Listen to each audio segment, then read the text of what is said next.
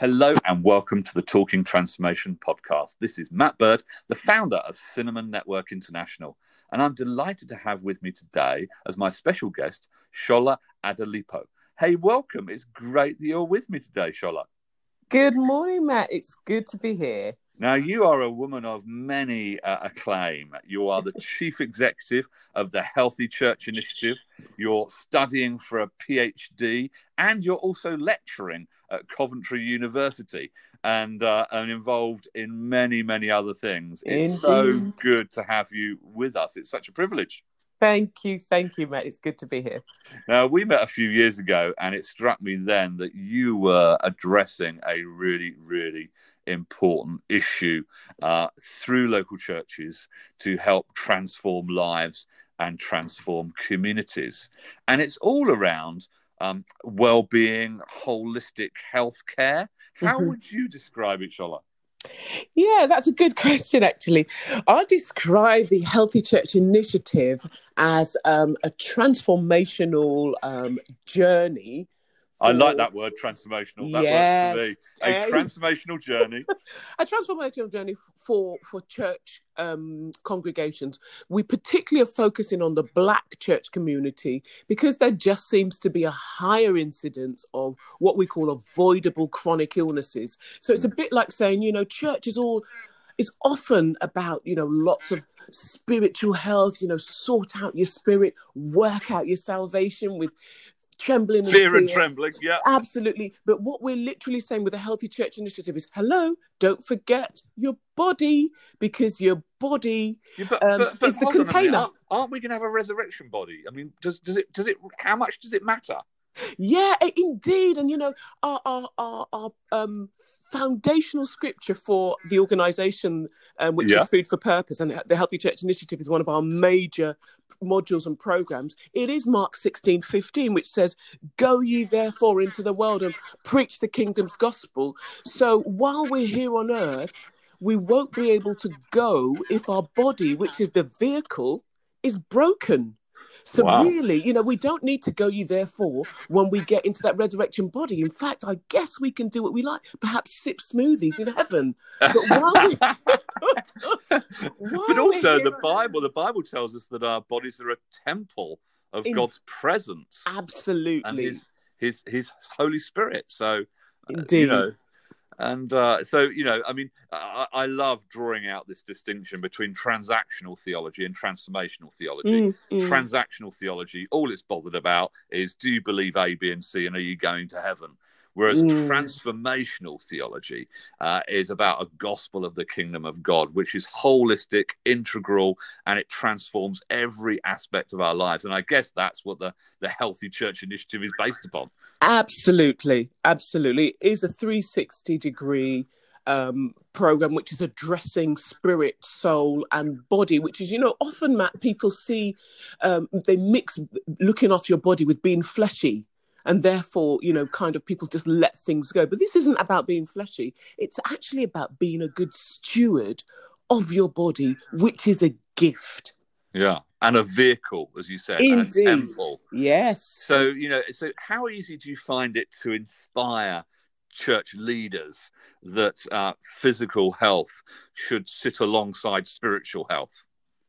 Initially, I was quite daunted. I've worked in the NHS as a dietitian for I'd worked for about 20 years, and 4 years ago I left the NHS, and I was quite daunted by the fact that God was calling me to talk to, really sort of influential, quite important Black church leaders. But actually, I think, when I look at the drivers, what is it that's going to get to the heart of a Christian leader? It's the scripture. So It wasn't as difficult because I was using scripture.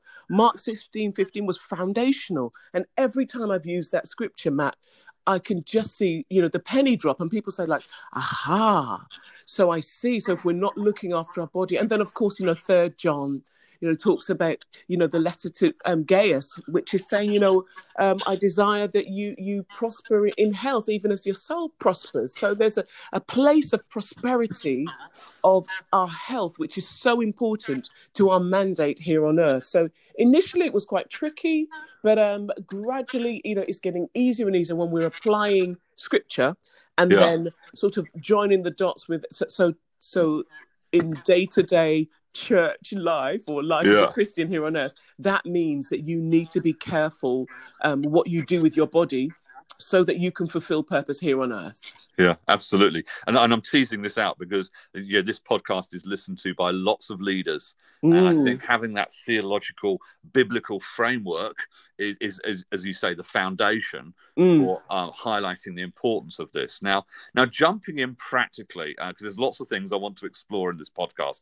I've got in front of me here the Healthy Church Initiative, which encourages 6 things. Yes. And I've tweaked it slightly. I hope you don't mind, but I've simply summarised it as increase 3 things and reduce 3 things. Absolutely, well spotted, Matt. I don't know. Maybe that's how you frame it, but you're encouraging people to increase activity, increase fluid intake, water, increase fibre, absolutely, and at the same time reduce sugar, reduce fat and salt, and reduce portion sizes. Absolutely. So tell us a little bit more about how you use this model. I mean, it's brilliant.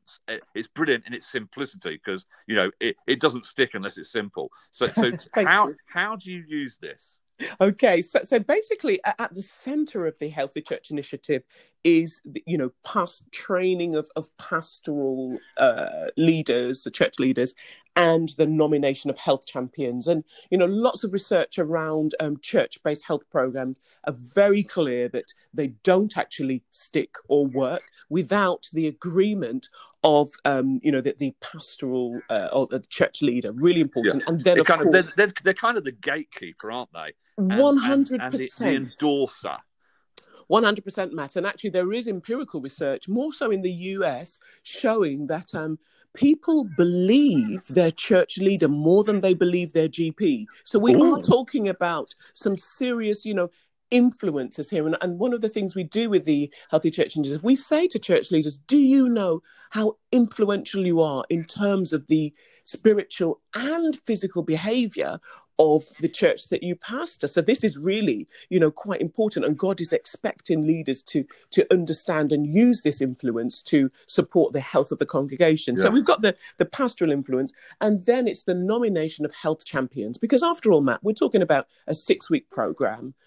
When we move away, the church has to be able to function. So the health champions are individuals that we train to keep the program going after 6 weeks. So we visit at 6, 12, 18 and 24 months to ensure that, they're still keeping up. But the health champions really are integral to keeping things oiled. Yeah. Being a healthy church means, doing other things. So being a sugar smart church, being salt smart, being active. And we help churches to do that. But they have to really frame it and work on, use the things that we've taught them to make it their own. So that's really crucial. So are you saying that we shouldn't serve donuts in at church? Is that what you're saying? Well, I'm not saying anything, but for our sugar week in our video for sugar, so we have the workbook which you've seen, and for each week, so 3 things to increase, 3 things to decrease. We also have 6 videos, and in our video for sugar content, we talk about the book of Proverbs, which says do you like honey? And it's literally, the Bible's literally saying, that's fine, but don't eat too much. But what I find even more funny and, a bit more ironic is that the book of Proverbs says, if you're a big eater, put a knife to your throat. So... Gosh. Yeah.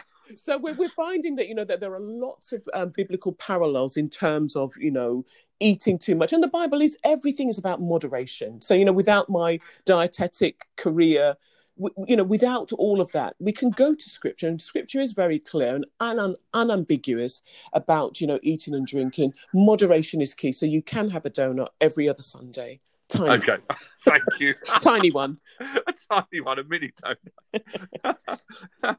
So if a church is listening to this podcast, Shola, and they're thinking, actually, we've never done anything around physical health. And perhaps this would be a good thing to do. As a leader, I'm kind of buying into it. I can see the theological basis. I think there's somebody in our church, and they're probably thinking, I know exactly who that person, that enthusiast could be. Are you saying that you can provide all the materials for that enthusiast to be trained to run this program for members of the congregation and for the community? Absolutely, 100%. So once the church leaders have nominated a health champion or health champions, we run a training program which is now available online. And then they're literally equipped to register individuals in their churches, and week by week with their fantastic workbook and also access to our online community where we have other videos and resources, they can literally run the program by themselves. However, we're online to help.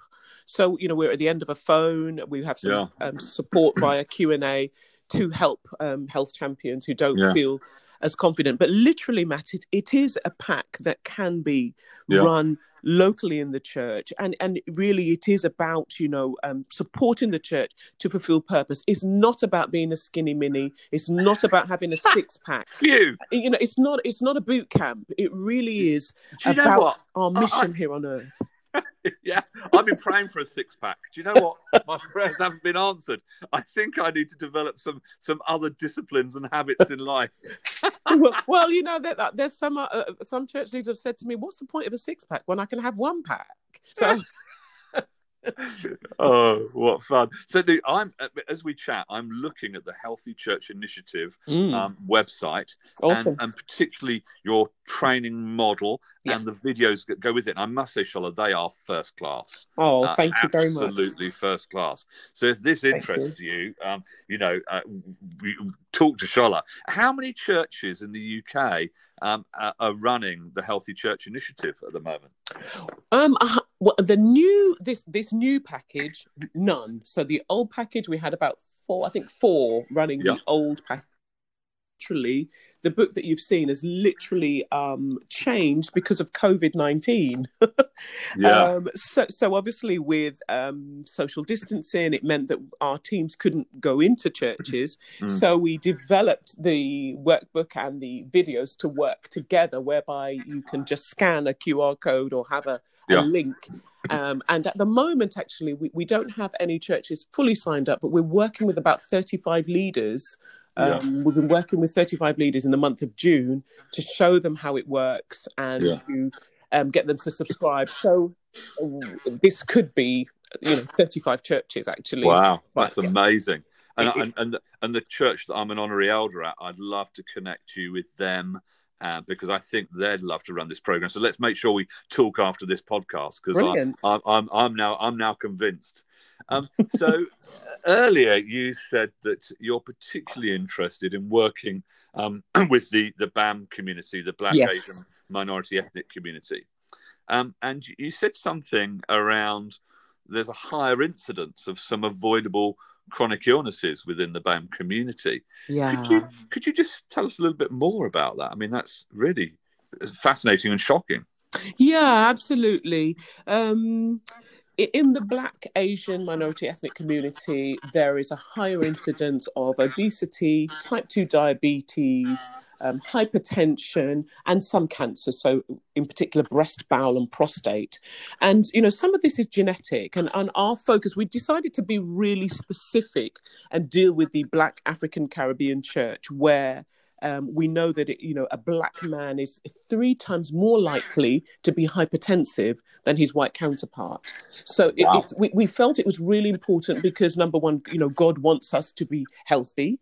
And Ephesians 2:10 says we're created in Christ to do good works. But also because it's costly for our National Health Service of this great nation. Yeah. So and because they're avoidable, we really felt it's a community where often, unfortunately, in the healthcare world, they're described as hard to reach. And as a healthcare professional, I see forums and different meetings and people say, the Black community are hard to reach. And I say, they're in church on Sunday.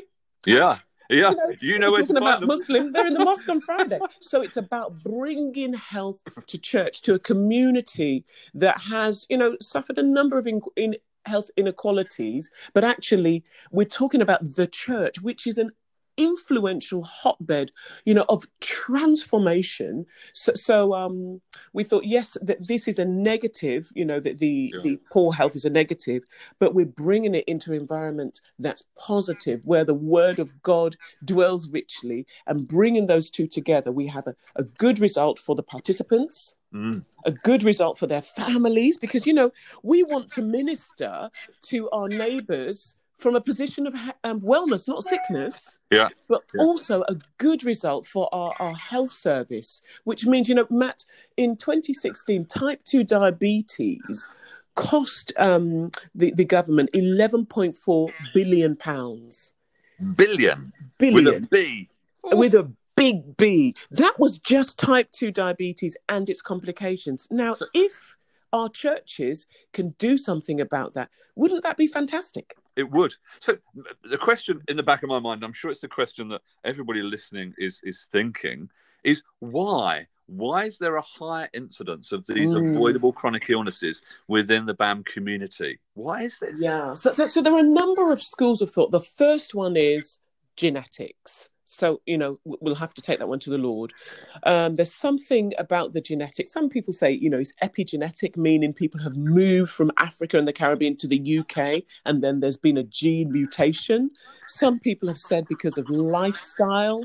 So the fact that people may not be as active, and they may not be eating foods that they're familiar with in terms of, their original diets when they were back home in Africa or the Caribbean. So they've found alternatives which are not as healthy. And some people have said it's because of poverty and, health inequalities which are linked to socioeconomic issues. So there's a number of issues in that part. And what we're saying to people is it could be either of them.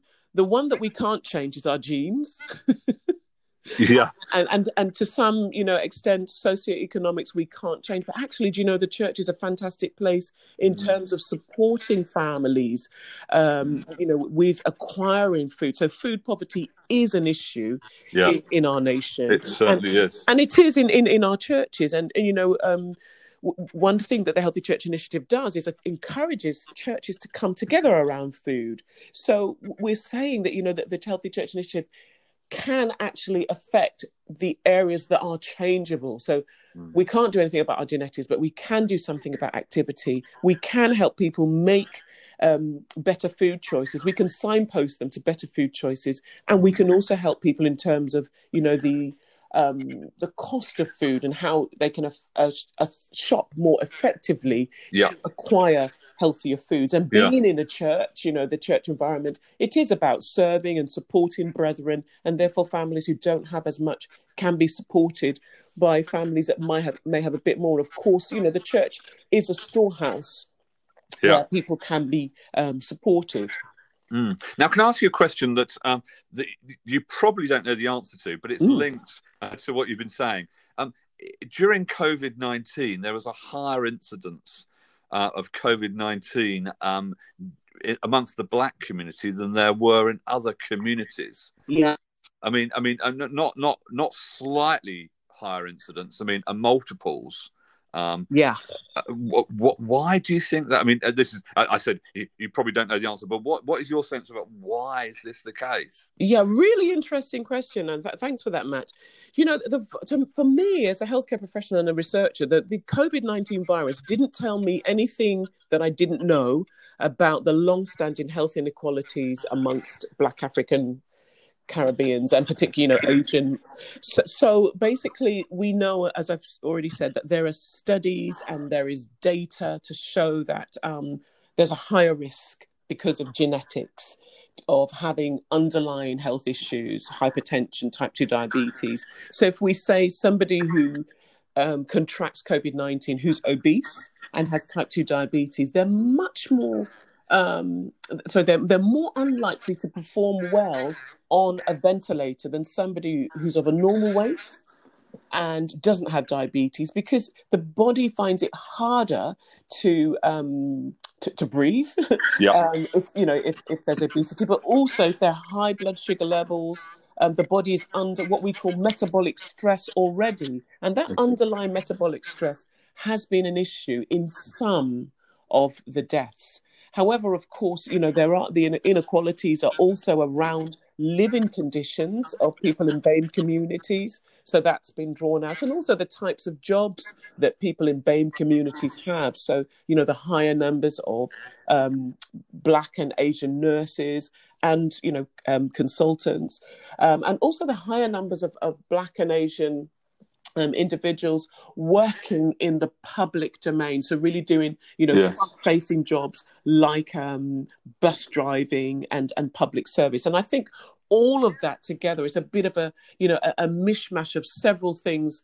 And I think, again, the socioeconomic issues are really going to be, need a long-term solution, don't they? But in terms of the health, there are things that people can do immediately in terms of health. And I think one of the areas for the Black community in particular has been, access to culturally relevant health programs. So the Healthy Church Initiative is Bible-based, and it's also culturally relevant to Black people. And we've said that, we constantly say that, because there are good programs that have been designed by the National Health Service, but they're not specifically relevant to Black people. So if you look through the workbook, you'll see that, in terms of just the imagery, it's culturally relevant. The foods that we're focusing on are culturally relevant. And perhaps one of the problems with engaging with, local health programs for particularly the Black and Asian community is people not feeling that sense of identity and not feeling that their problems have been addressed, because the person perhaps who's delivering the health intervention hasn't had that cultural understanding of the individuals. And we know now that, the spiritual understanding is also important as well. Yeah. Amazing. Well, not only do I want to introduce you to a church I'm an honorary elder of here in London, but actually there's a church I preach regularly at in Dallas in the United States, and I'd love to introduce you to them as well. Awesome. What three bits of advice would you give leaders listening today, and the leaders I'm going to introduce you to?